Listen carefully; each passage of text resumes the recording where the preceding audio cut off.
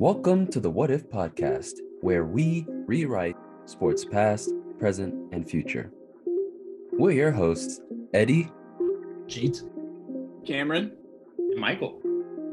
four lifelong friends, each with a unique perspective on sports. And find out, what if the globalization of sports continues into the future?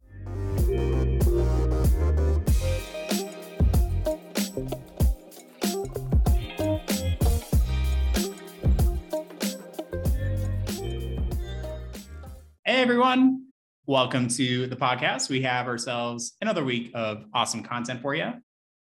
I'm here with Eddie, Jeet, and Cameron, per usual. So we have a great conversation today, kind of talking about the international influence on sports all across the globe and kind of what the future has in store. It's a very general, broad topic, but we really did focus on the NBA, and that ties into some awesome recent news we've had with the NBA trade deadline. I'll toss it to you guys. What were the trades that you kind of thought were the most fascinating, most interesting, maybe have the most importance to the playoffs and everything moving forward? I'll start. And mine is actually a trade that didn't happen. Mine is Damian Lillard staying in Portland. That made me kind of sad because I love watching Damian Lillard in the playoffs, waving goodbye to folks. But I feel like we're not going to see that much because he's staying in Portland, and I don't know if they're going to be that good anymore. But I do admire that he is willing to stay there, not trying to just move out like a lot of other stars are. But I do hope that we get to see more of him on a good team, whether that's in Portland or somewhere else. Yeah, you don't see that too often these days, do you? Where a player doesn't force their way out of like a bad situation. But they did trade away a bunch of other people. CJ McCollum. They did get another young good player, but CJ and Dame, like that was a staple in the league for a long time. Sad to see it break up. I think the trade that I really was glued to was the James Harden and Ben Simmons one. I'm actually one of the few people that sympathizes with Ben Simmons. I just didn't like the fact that everybody was just making fun of his shot or just beating him down. You know, the fact that he attempted very few field goals in the fourth quarter of the Atlanta Hawks and the Sixers Eastern Conference semifinal series. I think I saw a stat where he attempted 3 field goals in all fourth quarters of all the 7 games in that series. And he made all 3, so that's 100%. Just look on the bright side of things, but still, I just don't like the idea of how everybody just gangs up on one person and just says, oh, he's terrible. Even like the Philadelphia media was saying, we have rare footage of Ben Simmons in the public, and they showed like a dumpster rolling down the street. That's just terrible, you know? So I sympathize with him. Yeah, sure. I think the criticism is definitely fair, but yeah, I do sympathize with him a bit. So I hope the fact that he was sitting out just to take care of his mental health, I hope he's okay in that department. I believe that he can come back and become the best version of himself. I don't know how he will gel with Durant and, you know, all the other players, you know, Kyrie and stuff like that. I don't know what the timetable of his return is, but my hope is that he does well. And I think it's a good move for him. You know, the fact that just change of scenery, I think that'll do him well. So I know I'm focusing on the Ben Simmons part because that's the only one I really care about. Don't really Harden can do Harden things. I agree with you, Eddie. That's easily the biggest trade. I don't agree with you the way people treat Ben Simmons because you're getting paid a lot of money to be a superstar. I think you have to play like a superstar and hold up the end of a bargain and get better at the things that you're not good at, which he didn't. So I would hope that he has been shooting 1,000 free throws a day for the last 6 months. Like, I hope he shoots like 85% for the sake of him. Because if he comes out after all this time of doing nothing and shoots like 45% like he has his whole career, that would really suck. But I agree with you. I think it's a great move for him because he's not required to be a scoring presence. Seth Curry is also coming, so that gives like another shooting option for them that maybe they lost with Harden. He definitely helps them on the defense end. I think it's a really good spot for him to be in, where he doesn't have to be required to shoot the ball and carry the load of being like a point guard, but able to be a good distributor to a bunch of really, really good offensive players. As for, the 76ers, I don't know how good they'll be with James Harden and Joel Embiid. James Harden is one of those guys that just doesn't get along with anybody. So I can't imagine he'd get along with Joel Embiid, who doesn't get along with anybody. We'll see how that goes. But one of the trades that I saw that was interesting is one of my buddies is a big Cavaliers fan. They're having an awesome year this year. And so they ended up trading for Karis LeVert. And I know that he doesn't bring a ton to the table, but he can score a ton, which definitely helps them a lot. And they're in a position where they're fighting for a top seed in the East. So adding scoring to their roster while giving up a bench player and some second round picks and Ricky Rubio, he's really good, but Karis LeVert obviously makes him a little bit better probably. So that one looked kind of interesting to me. No, I agree. I really like that move as well. I like what the Cavs are doing this year. Just a nice young team. I'm a big Jarrett Allen fan. Great center, underrated center. So, yeah, and I also like Karis LeVert as well. It was really unfortunate when I think one of the point guards got injured. Was it Colin Sexton or Darius Garland? Which one was it? Sexton's out for the year, and Yeah. Rubio too. And Rubio as well. Yeah, that was really unfortunate. But they got Rondo. And I think you guys heard me say that I think Rondo's going to be a Hall of Famer. You guys are laughing, but I think he will be. So I think that veteran leadership on that team, I think it's very useful. For sure. I kind of want to touch on all of y'all's, and I'll kind of have my prediction. Not prediction, but like kind of what I thought was interesting. You kind of mentioned how like we got to see a lot of Damian Lillard and the Portland Trailblazers say goodbye to teams in the playoffs and everything like that. I think we're going to have to say goodbye to Dame Lillard with the Portland Trailblazers, seeing them in the playoffs. I hope he goes somewhere else. New York Knicks. Let's do it. Let's make it happen.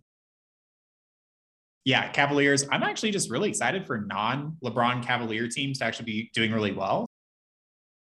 And kind of talking about the Ben Simmons deal, but kind of tying into a team that you may not expect. The Sacramento Kings. If I were the Sacramento Kings, I would have done as much as I could to get a guy like Ben Simmons, because this guy was an all-team NBA player, amazing defender, rookie of the year. Like, he brings a lot to the table. If I'm a team like Sacramento, which I played NBA 2K22, there's a reason why I moved the team from Sacramento to a different city. I moved it to Seattle. There was also a reason I tried to trade for Ben Simmons in the game. He brings a lot to the table. So I'm really excited to see what he does with KD. Like, two guys who are 6'11", who just are freaks of nature athletically. Like, it's going to be really fun to watch. So, yeah, if I was Sacramento, why didn't I do more to get Ben Simmons? And why did I trade Tyrese Halliburton? Yeah, you brought up the Kings. Yeah, they traded away Halliburton. And my boy Buddy Hield gets a fresh start in Indiana. They traded for Domantas Sabonis, which on social media, I just saw people going nuts about that. It didn't seem like that big to me, but apparently Tyrese Halliburton is an up-and-coming star. And so they shipped him off for Sabonis, who has been really good, but probably not the potential of a guy like Halliburton. So, yeah, the Kings are just head scratchers all the time. To finish up on things that I noticed, I saw an interesting thing from Richard Jefferson on ESPN, where he said the Thunder players are some of the biggest winners because the Thunder have been made this knack of trading for players with expiring deals so that they reach a certain point. There's a cap floor in the NBA, meaning you have to spend a certain amount of money. So they're like $23 million under the cap floor. And so they didn't end up trading for anybody to make that cap floor. So what Richard Jefferson was saying was that the Thunder players are like the biggest winners because that $23 million is now going to be spread out across all those other players for the Thunder. Young guys on a bad team are getting paid a lot more money. So there's like a funny nugget about the Thunder. Eddie, I have a question for you though. I know you're a big Lakers guy, Thank you.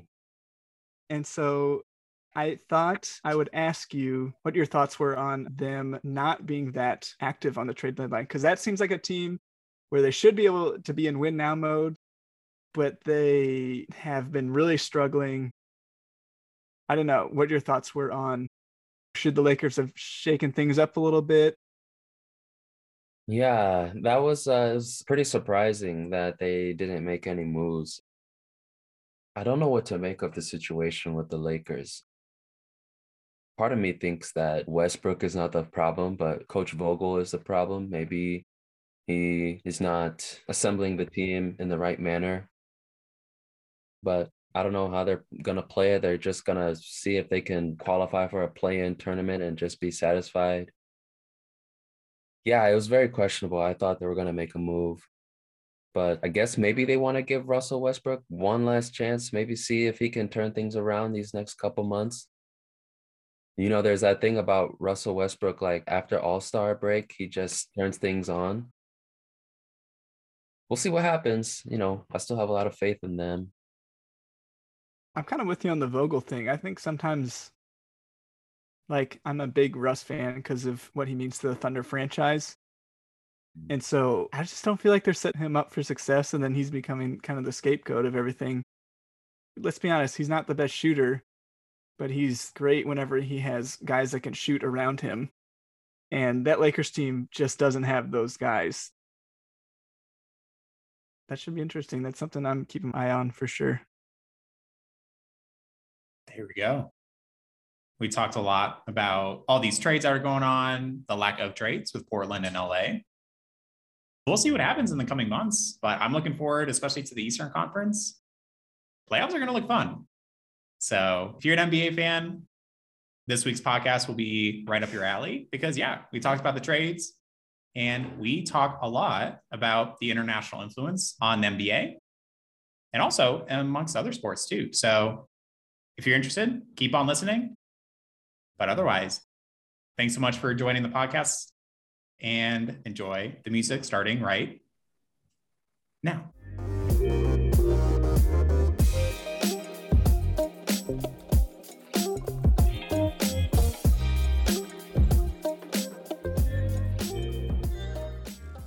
So we are diving into our topic today. The guys here, Cameron, G, Eddie, they do not know what the topic is as I speak of this. And it does actually kind of tie into episode 1 of season 2, led by G Das, kind of talking about the international influence on sports. And we can kind of refer to domestic leagues in the United States and really the international presence of players in these sports. So my what if today is, what if the globalization of sports continues into the future?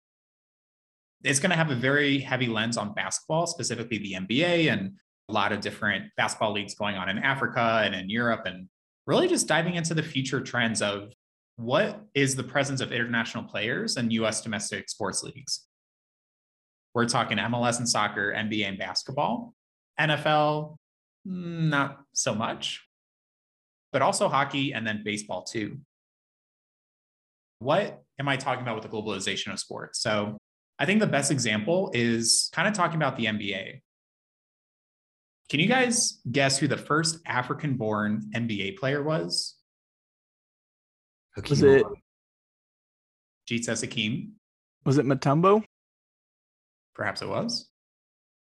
Yeah, I was also thinking Dikembe Mutombo as well. I got you. One of you are correct, but I believe Hakeem Olajuwon, he started his NBA career in 1984 and was the first African-born player to play in the NBA. The NBA was actually founded in 1946. So really just to kind of hit you guys with this data, it took 38 years for the first African-born player to play in the NBA, and that was 1984. Add 38 to that, what year do you get? It's a podcast and a math lesson today. It's either this year or 10 years ago. What's that, 2012? It's this year, isn't it? Oh, shoot. That is right, Cameron. It is this year. And when we think about players in the NBA today, right, compared to 1984, and obviously when it started in the 40s, there's a way bigger international influence on the NBA in today's game. So I guess another guessing game. Since 1984, how many African-born players do you guys think have been in the NBA? I'm gonna guess 17. 25. I'll go 30. Not gonna lie, Eddie, you start with 17. Gee, I wish you would have said 38 because that's a Fetty Wap. That's a banger right there in the mid 2010s. But there have actually been 71 total African-born players who have played in the NBA. So think about that. Hakeem Olajuwon in 1984, the first one, and then 71 players, including him, have played since he started in 1984 in the NBA. That's kind of like the basis of this what if. What if the globalization of sports continues, and really through a basketball lens? But we're not just talking about African-born players in the NBA too. We're talking about our recent MVPs. Giannis, he is an absolute stud. Who's to say he won't win multiple other ones? And then we have Nikola Jokic, who won last year. And you think about other players in today's game as well. Luka Doncic. Do you guys think he's going to win an MVP anytime soon? So really just kind of talking about the international influence of the NBA and not even just talking about their successes. And, G, you kind of mentioned this with Ichiro when he came to the major leagues. Like, he was the really first big Japanese-born player to have profound success in Major League Baseball. And then you start thinking about MVPs since he started. Many more international-born players have been winning MVPs in baseball. Shohei Ohtani won this past year. So I think the fact that it's not just that international players are having more success in domestic leagues in the United States, but also I kind of have one of this conversation, and it ties into a question later. What is this going to look like for the future?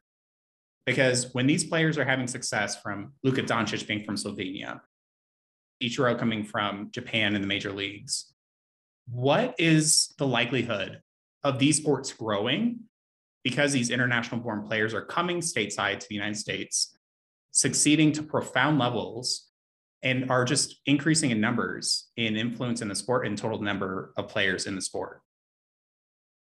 So we're not just talking about the successes of the players, but the interest in these other countries that these players are coming from is going to be growing and growing.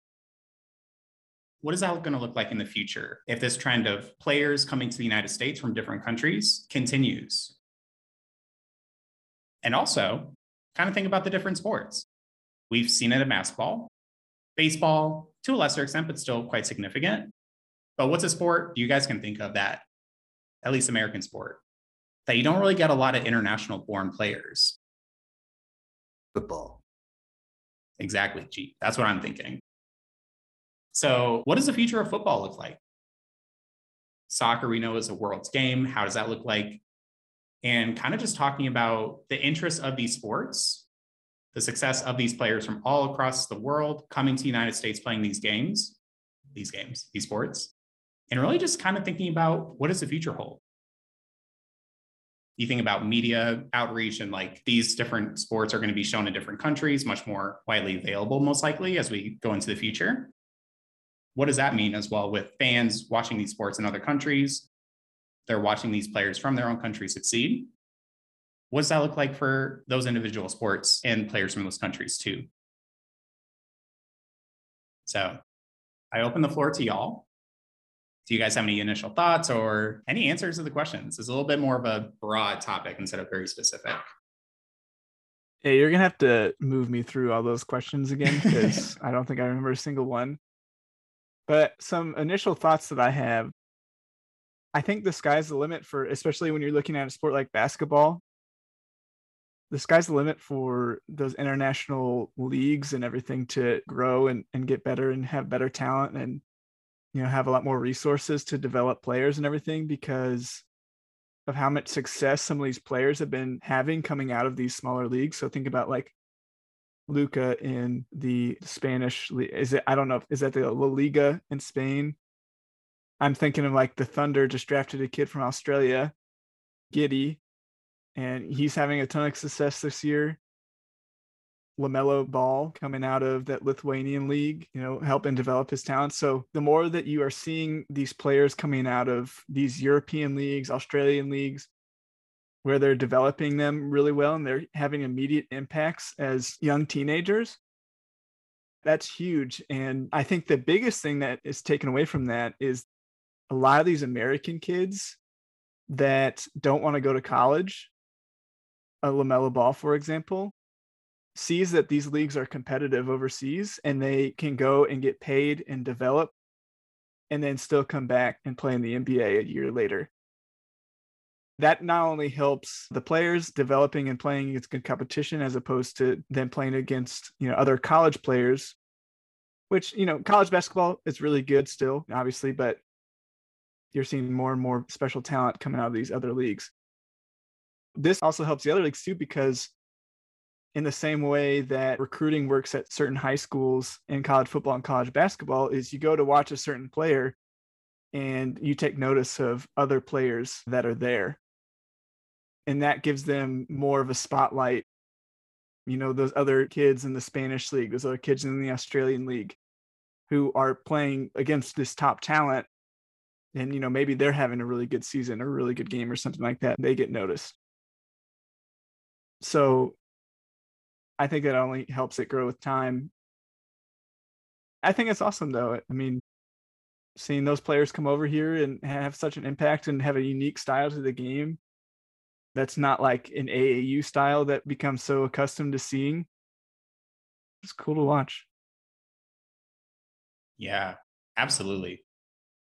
Cameron, to your point, a lot of these young American kids, they're graduating high school 10 years ago, was going to a college university, play college basketball a year or two. And, it's in a very general way, it's kind of unpaid labor because they're going to these schools, they get an education for a year. And I know we've had that conversation, I think season 1 in an episode, what's the point of that? These are institutions, academic institutions, but you have a guy who goes to a semester of courses, plays basketball, and that's the reason why they're so big. Yeah. I think Ben Simmons just stopped going to class his second semester because he was like, yeah, I'm not sticking around. So what's the point? It's like, what's the point of him even being on campus? He gets seized to get eligible for the second semester, and then he's just done. Absolutely. And I don't want to dive this conversation into NIL, but I don't think it's a coincidence that you see a lot more of these players going international.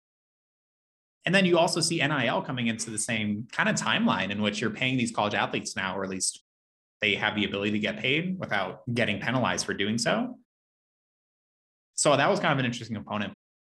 But there's a new African basketball league that's kind of sponsored by the NBA a couple of years ago that started in 2019. So there's a lot of international stuff going on. Yeah, think about how many kids were on that. Who beat the US in the exhibition? Was it Nigeria that beat them? They had 4 or 5 guys on that team that was on an NBA roster. It's quite a few for a country like Nigeria, where you would be like, there's no way there's that many people in the NBA from a smaller country in Africa, but Yeah, this has made me think a lot. This is a very thought-provoking question. I think I really appreciate the broadness of it because you can go in so many directions. Just to go back to your question about the globalization of sports and what if it continues. I'm just trying to think about how a lot of players around the world come to the US to participate in these leagues, like the NBA. It's the best basketball league in the world. NHL, the best hockey league in the world. NFL, the best football league in the world.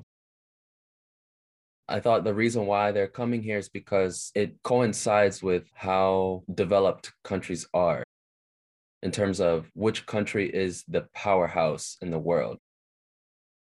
People say the US is the place to be. That's the place where you need to go to build a better life, achieve the American dream. That's the US. But then, when you think about soccer, people don't come to the US to play for the best league in the world. US does not have the best league in the world. It's Europe, the respective countries, especially England. some would say Spain or Italy. My argument at first was like, whichever country is deemed a powerhouse, so the US, that coincides with the strength of their leagues in every sport. But the same argument does not apply when it comes to soccer. Even though US is a world global powerhouse, soccer is not the destination. But then you have these emerging powerhouses in the world, China, Russia. One would think that they would have better leagues compared to Europe. There was a time where a lot of players were going to China. It looked like it was pretty promising. When I say players, like soccer players were going to China because they were just paying astronomical wages to players for them to come over there. But yeah, I'm trying to make the connection, and I don't know if I'm articulating it well, of powerhouses and leagues, and that whenever there's a country that's a powerhouse, then the leagues are substantial. But the exception is with soccer. It doesn't necessarily apply, especially when you think about the US as a powerhouse. That's what I'm trying to say. Yeah, the money definitely, like the United States pours money into all sports. I think there is a player that just got offered a contract for like 13 years for $350 million. No other country has a franchise that's willing to dish out $350 million on a silver platter to somebody. Like soccer, there's very, very few people. Like I don't even know like what Ronaldo's contract would look like in millions of dollars. And that's baseball. That's probably third or fourth on the tier of sport popularity in the United States. Like we're not even talking about, Mahomes with his $300 million deal and stuff like that. That to me is people come to the United States to play these sports because they are getting paid like the best people in the world. Like you're not getting paid in Spain, you're not getting paid in Australia, you're not getting paid in Russia. Like you're getting paid in the United States. Like you're living like a king if you make it. But yeah, you do bring up a good point, Eddie, because soccer is so flipped. Like think about how much resources are poured into soccer. But I mean, there's no like big basketball arenas or hockey rinks or things like that in some of these other countries. But it does make me think that maybe soccer is the biggest in the world because it's so easy to play. You don't need pads. You don't even need shoes. Like whatever you can put together as a goal and whatever bouncy thing that you can find that resembles a ball, run outside, set up 2 cones or sticks or something as the goals, and like you're playing soccer, right? Like you don't have that for anything else. So that may attribute to kind of what you're talking about, Eddie, like the US, they're pouring so much money into everything else. And, all these other countries, it's a lot simpler of a sport, I guess. Does that make any sense? Like adding to what you're saying, Eddie? It makes sense. I just want to understand why, and I think you spoke to it, the fact that the US is not pouring enough resources into soccer. That's why people aren't really coming here. But the US has the ability to do that. Is it because there's just so many leagues that have so much money poured into them that they can't attribute that same amount of money to soccer? Because like, the likes of England, they're not pouring so much money into like 5 different leagues. So money is a factor as to why, the US doesn't have a great soccer league. But I don't want to dominate this conversation around soccer. This question is very broad and it applies to a lot of things, but that was just a question I had as to why soccer is not so prominent in the US. Yeah. You bring up a really good point, Eddie. Like when I was coming up with this what if idea, I was kind of thinking like soccer is the one exception. But with that, I feel like domestically in the United States, and I don't have the data to back this up, but it seems like anecdotally, like you kind of see these players who are getting trained with MLS sides, and then they start kind of sprouting into these top leagues in Europe. So I don't want to equate the two because the United States is, has the ability to perhaps become like a top soccer destination. And you're kind of seeing more of that trend the last 20 years of international players towards the end of their careers coming in. But I think it's also on the flip side, you're starting to see these younger players get youth academy experience, get first team experience at MLS sides, and then go abroad. It's really interesting kind of see like, what does domestic soccer in the United States look like with this pipeline kind of being built out a bit further for younger players and not just the United States being a destination for older players? I had a thought in the shower the other day, not as much related to just soccer, but it was more about basketball. But I think basketball is the most restricted sport because you have to win the genetic lottery to even be considered a basketball player. Like you have to be at least 6'4" to be recruited. Whereas in soccer, you can be any height. Most other sports, you can be any height as long as you have the technique and you have the work. So I think in that regard, basketball has to make more of an effort to reach out to these places because otherwise there's just not going to be enough people in these areas like in Africa and China and Europe that would be able to realistically be recruited. But then I also think about the culture of each place. Like if you're a kid in Serbia, you probably grow up more playing soccer than you do playing any other sport. Like my dad grew up in India and he just played soccer and cricket. And so there isn't really much consideration for Indian kids going to the NBA. Like that's not something that they dream about. That's not something they care about. Whereas I think when people start seeing players like Jokic who are succeeding so much, then that makes the Serbian kids think, oh, I want to do that. And I'm kind of tall, so maybe I could do that someday. So I think that's why you see this exponential growth that you're talking about, Michael, where it's like there's only one African player in the first 38 years. Now there's 71. Part of that could be because once you see one person do it, you know that it's possible. And that really opens the door for everyone else to do it. Whereas I think in soccer, it has so much culture already behind it across the world. Like everyone grows up playing soccer for the reasons Cameron mentioned. It doesn't need any more advertising. It's like ingrained in tradition that in a way that I don't think basketball or football are in these other countries outside of America. I think that starts at such a young age too. Like I wonder how many youth basketball leagues there are in Australia.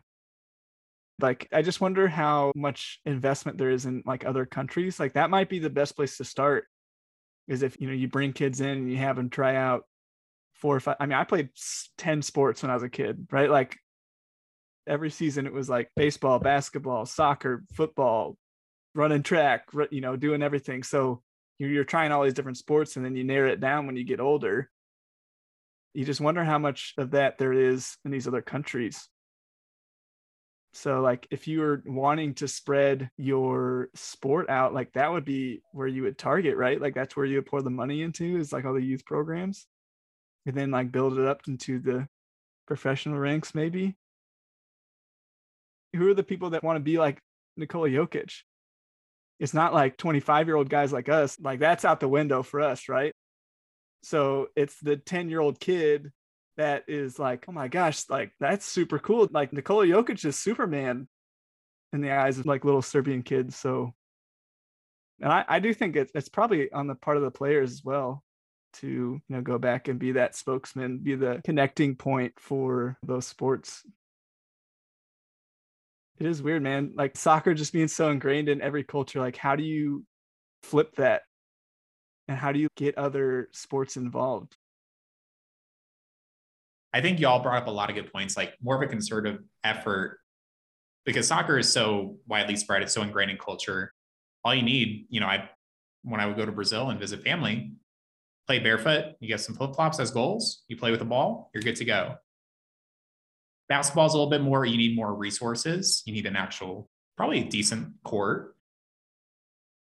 I'm really interested to see how the NBA specifically kind of goes in the next 30 years because Adam Silver has really looked at Africa and all these different countries in Africa and really developing the Africa Basketball League, which started in 2019. And I think given like this trend of more international born players coming into the NBA, that it's going to just skyrocket even further. Because I also think it's going to be a huge pipeline to the NBA and also become a league on its own where, I'm 35, 40 years old. I want to maybe catch a championship game in this league in Africa because these are the next stars coming up. It's just going to be really fascinating to see because I feel like some leagues and some sports are going to capitalize. So I guess a what if this trend continues prediction on my end. I think the NFL, for various reasons, it doesn't have that global reach. It may have the global reach, but it doesn't have the global participation.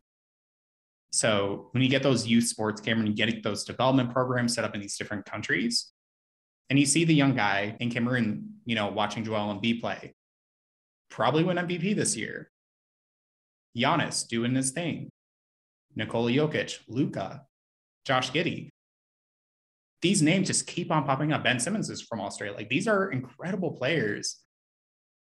So I think the NBA is going to skyrocket in popularity. I think the NFL is going to plateau. Baseball, to a lesser extent, maybe grows a little bit more, but not as much as the NBA and soccer. And we'll see, but it's fascinating to think about the future trends. Yeah. NBA too is hard though, because think about this. There's only 15 spots on a roster and probably like 8 of those guys play. I mean, that's not a lot of spots. And you're talking about 200 plus college programs pumping out pro players with pro aspirations. There's only 60 draft picks every year between all 30 teams. So it's tough to crack a roster on those NBA teams. So I'd be interested to see if you want to do like more global expansion, if you are working on doing like little sub leagues maybe around the world, like a NBA farm system in like different countries or something like that, to like give more roster spots and more availabilities to these players, or even like adding more teams to the NBA, giving more opportunities to players and stuff like that. But I think you're right. I think the NBA is in the best spot out of any of the 4 sports to grow their sport because of how much success all these international players have been having. I had that thought too, Cameron. Like, we see Red Bull Leipzig, we see New York Red Bulls, we see Red Bull Salzburg. You see the same thing with Manchester Cities. So like you see that in soccer, and I don't know like legally what that looks like with like baseball and basketball and NBA and MLB and these other leagues, but that'll be interesting to see if that you start seeing the like maybe NBA expansions, like kind of a farm system in different countries. And just to kind of wrap up the conversation, I wanted to throw you guys a little more data. Can you guys guess, since 1984, the year Hakeem came to the NBA, how many MVPs in the NBA were born outside the US or US Virgin Islands? That kind of gives a certain player away. Yeah, I was gonna guess 5. 4. I'll guess 7. 7. One of you, again, is correct. It is Cameron Harder. Cameron, you're right. 7 non-US born or US Virgin Island born players have won MVP in the NBA. But you kind of fast forward that to 20 years later. So we go to 2004. So the MVP since 2004, guess how many have been born outside the US or the US Virgin Islands? Probably like 5 or 6. Yeah. 5 or 6. It's actually 6. Hakeem was the only non-US born or US Virgin Island born player to win MVP from 1984 up until 2002, I think, with Tim Duncan. So international players are winning these top awards. So what percentage of an increase are we going to see international born players winning MVP in all these different leagues? But yeah, more of a future what if. I'm curious to see kind of what we talked about today, how it kind of holds up in the future. But do you guys have any final thoughts or comments or predictions? I hope the American Soccer League, with how much expansion it's doing, I hope that continues to grow, because it is considered like a farm system to some of these bigger leagues, which kind of stinks because we're not used to being like, oh, this player's really fun to watch. Now he's going to a different country and we won't see him until the World Cup. we're not really used to that as Americans, right? Like usually it's all these players coming from all points in the world to here to America, and we get to see them. So I guess a little bit selfishly, I hope the MLS continues to grow into a league that is able to retain its stars and start to build on top of that. Because, as much as it's fun to see Christian Pulisic play in the Premier League, I'd much rather see him playing against other top American talent and bringing up top European talent and maybe doing some more scouting and that type of thing to bring those players to America. My prediction is in this decade, I'd say like there will be 6 winners in the NBA that are from foreign-born places. Let's say like Giannis wins like 4, Luka wins like 3 or something like that. Yeah, so there's going to be 6 winners that are from foreign-born places. Starting this year? So far, there's what? If we're starting the decade in 2020, who won in 2020? Giannis, both, right? 2020 and 2021. No. No, Jokic. So there will be 4 more. I have a question for you guys. I know we've touched a lot on the NBA, but like Michael said earlier, I think they're set up for a lot of growth. But I wonder if this had anything to do with it. You know how in superhero movies, like a very common theme in them is, someone rises up like a Superman or someone who has power, and there tends to be more crime as opposed to less crime because people are natural, as humans, we're competitive and we like to challenge who's at the top and take that person down, right? Like that's a pretty common theme. Like it seems to get a lot worse whenever there's a lot more like powerful people in place, right? So when you think about like in basketball, think about like the dream team in the 90s going to the Olympics. And then the most recent one that we had, I want to say it was like Beijing or something like that with LeBron and Kobe and D Wade and all those guys. Like to see on a world stage where all the Americans just roll in and just show how dominant and just clean house they are.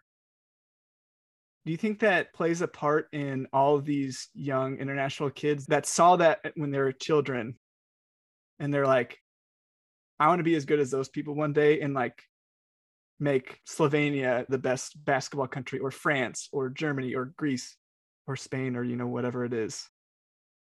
Like, do you think that because the Americans were so dominant that played a part in international kids wanting to be more involved and like strive to be better at basketball? That is a good question, Cameron. The positive feedback loop. I took a comic book course real quick in college. It was a 1 credit hour for honors certification. And this did come up because Batman, when he came to Gotham, all these supervillains start coming into play. It's not just the mob families. I digress into the comic realm. So I think that's a really good point. Like, these rising NBA stars, they got to see a lot of times like the dream team, the American players like succeeding to great levels. And then like in 2004, they got to see like, whoa, they're kind of vulnerable. Like they didn't do too well. Like we can beat these guys. And I think you're right. Like that competitive nature, every athlete, everyone has it. And you especially see that with basketball. So higher competition and folks, even greater competition, because it takes more to beat the higher level of competition over time. I think that leads to my prediction for the future, which is the United States will not win the next gold medal in Olympic basketball. Wow. They're pretty close last time. Who's going to beat him, Jeet? I could imagine if not all the US stars wanted to play and they just brought like some tier 2 guys, and then Giannis with just some 4 random Greek guys comes in. I put my money on Giannis. But I feel like countries like Argentina are always strong, Spain. Mm-hmm. Australia usually has a good team. Yeah. France. Mm-hmm. Where's Pascal Siakam from? Cameroon. So him and Embiid are on the same team? Yeah, but I think it's just them two. I don't know. I mean, you never know. Never know. Maybe Lukumba Mute will come back out of retirement. Luka We gotta mention Mute it. he's the guy of our podcast this season, Yeah, apparently. we gotta drop his name in every episode somehow. You gotta get first guest, Luke Mute. Yeah, I think there's some threats to the U.S. dominance in Olympic basketball. I think if all the dudes played, like they didn't have LeBron, Harden was hurt, Kyrie didn't play. There's a lot of dudes that didn't play in this last Olympics. I think if you really had everybody, it might be different. I do know too, like with the Olympics, a lot of times those guys practice for a lot longer than the United States team does. Because I don't know if you remember, but I think 3 of the players were playing in the NBA finals the week before the Olympics, and they literally like finished the NBA finals and then flew out and played the Olympics. So that is a good point. They're probably exhausted. So yeah, thanks guys for the predictions and for the conversation today. Like, really just indulging me in like what the future holds for all these different sports. And I think he asked like 15 questions. We answered like 3. So but we'll revisit this. We definitely could. This podcast can only be so long. So I guess we'll see what happens in the future. But you keep trying to cut it short because you're the one editing it. You want to be editing it all night. Maybe that's part of the reason. But no, just kidding. But yeah, it'll be fun to see, and we'll definitely have to continue this conversation in the future. But I like those prediction guys, and we'll see what happens in 2024 and this whole decade and everything moving forward. Thanks for listening. Goodbye now. Bye. Thanks for listening to the What If podcast. Don't forget to follow us on Spotify and Apple Podcasts so you'll know when we've released a new episode. And check out our social media pages on Instagram and Twitter at WhatIfPodSTL. Again, that's at WhatIfPodSTL. Stay tuned as we continue to reimagine the world of sports.